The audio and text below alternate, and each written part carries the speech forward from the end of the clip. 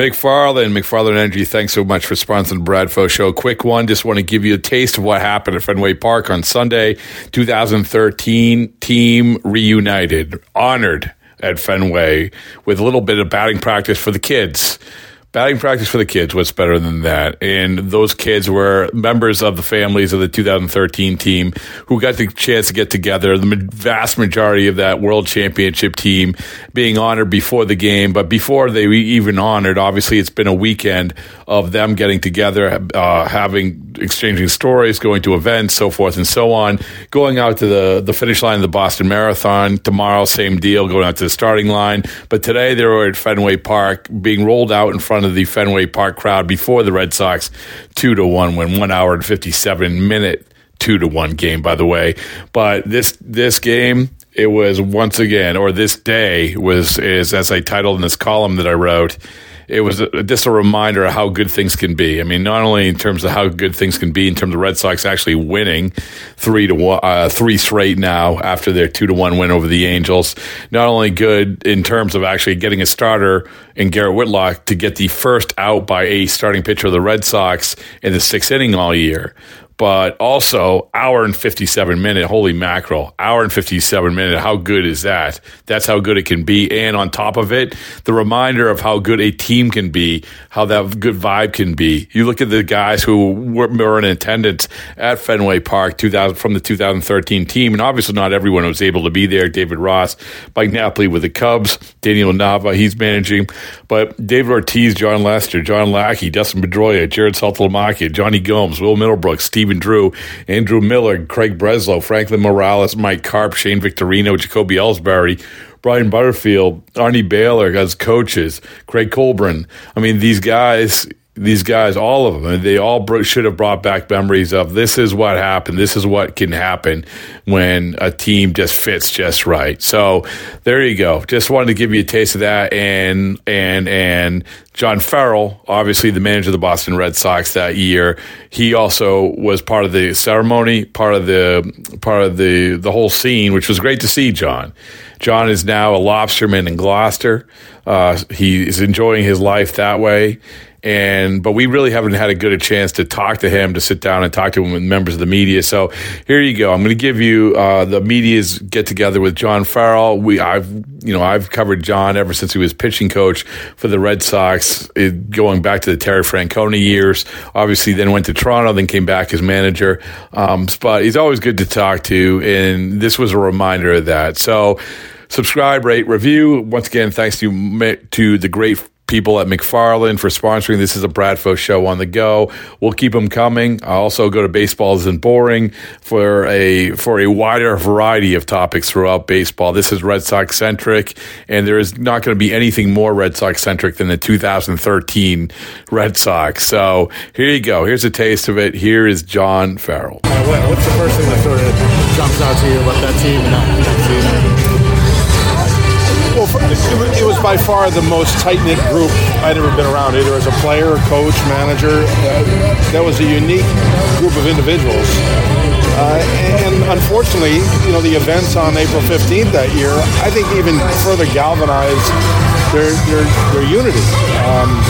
But I think, going back to the first day of spring training, I think it was pretty clear to all of us, coming off the year that was before, some of the players that Ben Cherington had brought in, there were a number of guys that were looking for their own personal redemption, and yet we were looking for that as an organization in a way.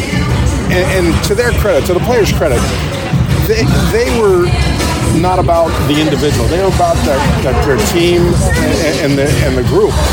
And I can remember the first spring training meeting was, hey, if we can commit to just checking our ego at the door and just come in and let's play what we can for tonight. But I think when you look back, the emotion and the energy that team played with throughout the course of the year, no doubt they fed on the energy that was in here, the relationship with the fans. Because I don't think there's any team over 162 games that can maintain that level of energy. And we were able to do it because of what was happening here, a reminder every night in the ballpark.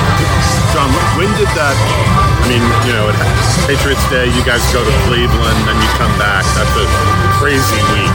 But when did you think it kind of turned for the players and that they began feeding, not capitalizing on the tragedy certainly, but being fed by everything that was going on? I think it was a pretty well publicized meeting in Cleveland where the 617 of the Boston Strong was born. And I don't know if that was Will Middlebrooks or other guys but that was a team dinner of 24 guys that went to dinner, which, I mean, you guys travel now. If there's two guys that go to dinner, that's a uncommon event. Right. That became somewhat customary. We go into another city and there was always a team meeting, a team dinner. So that was kind of the first outward sign that that was taking place. Then we get back here and the hospital visits that the players generated.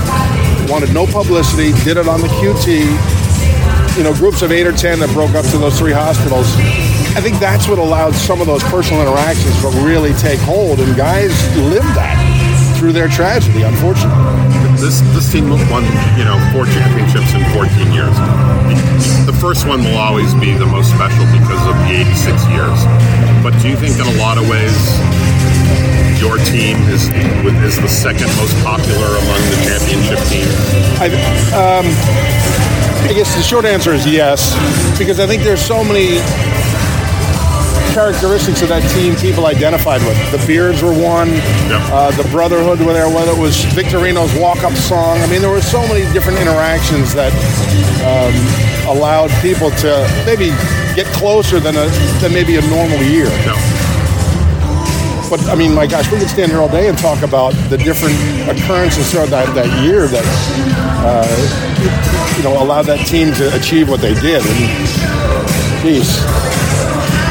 What, in the ALCS, I think we were getting no-hit 3 consecutive nights, and it was like, we felt like, no-hit through the 6th, perfect. We got them right where we want them. And then to this day, I thank the Cardinals for continuing to pitch Ortiz. I mean, it wasn't until Game 5 where they said, we'll finally walk him. And just a great group of guys that cared for one another and that sacrificed for one another. I mean, that was, in every sense of the word, that was a team.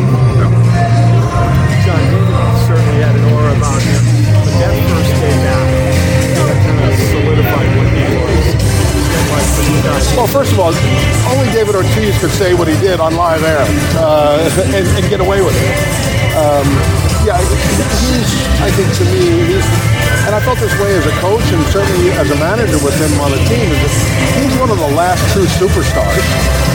People gravitated to him, and the things that he did that people never really saw away from the field, he was larger than life and still is to this day. John, real quick, you've probably been asked this already, so I apologize, but does it feel like it's been 10 years with the group that you have here? I think whatever has sped up time, whether it's COVID or whatever, but 10 years have gone in a flash. Unfortunately, that's what life deals, kind of deals us, but to be able to come back and see guys that we shared so many special moments, I don't know if there'll ever be a group quite like that group to be, assembled again, but just a great group to be with. Great group to be with. They talked about winning the World Series in July, and I think in some cases even mentioned it. We're going to start growing beards, World Series beards, in spring training. That was Gomes and Napoli. So they talked the game. They were very vocal about what they wanted to accomplish, and they went out and did it. It's great.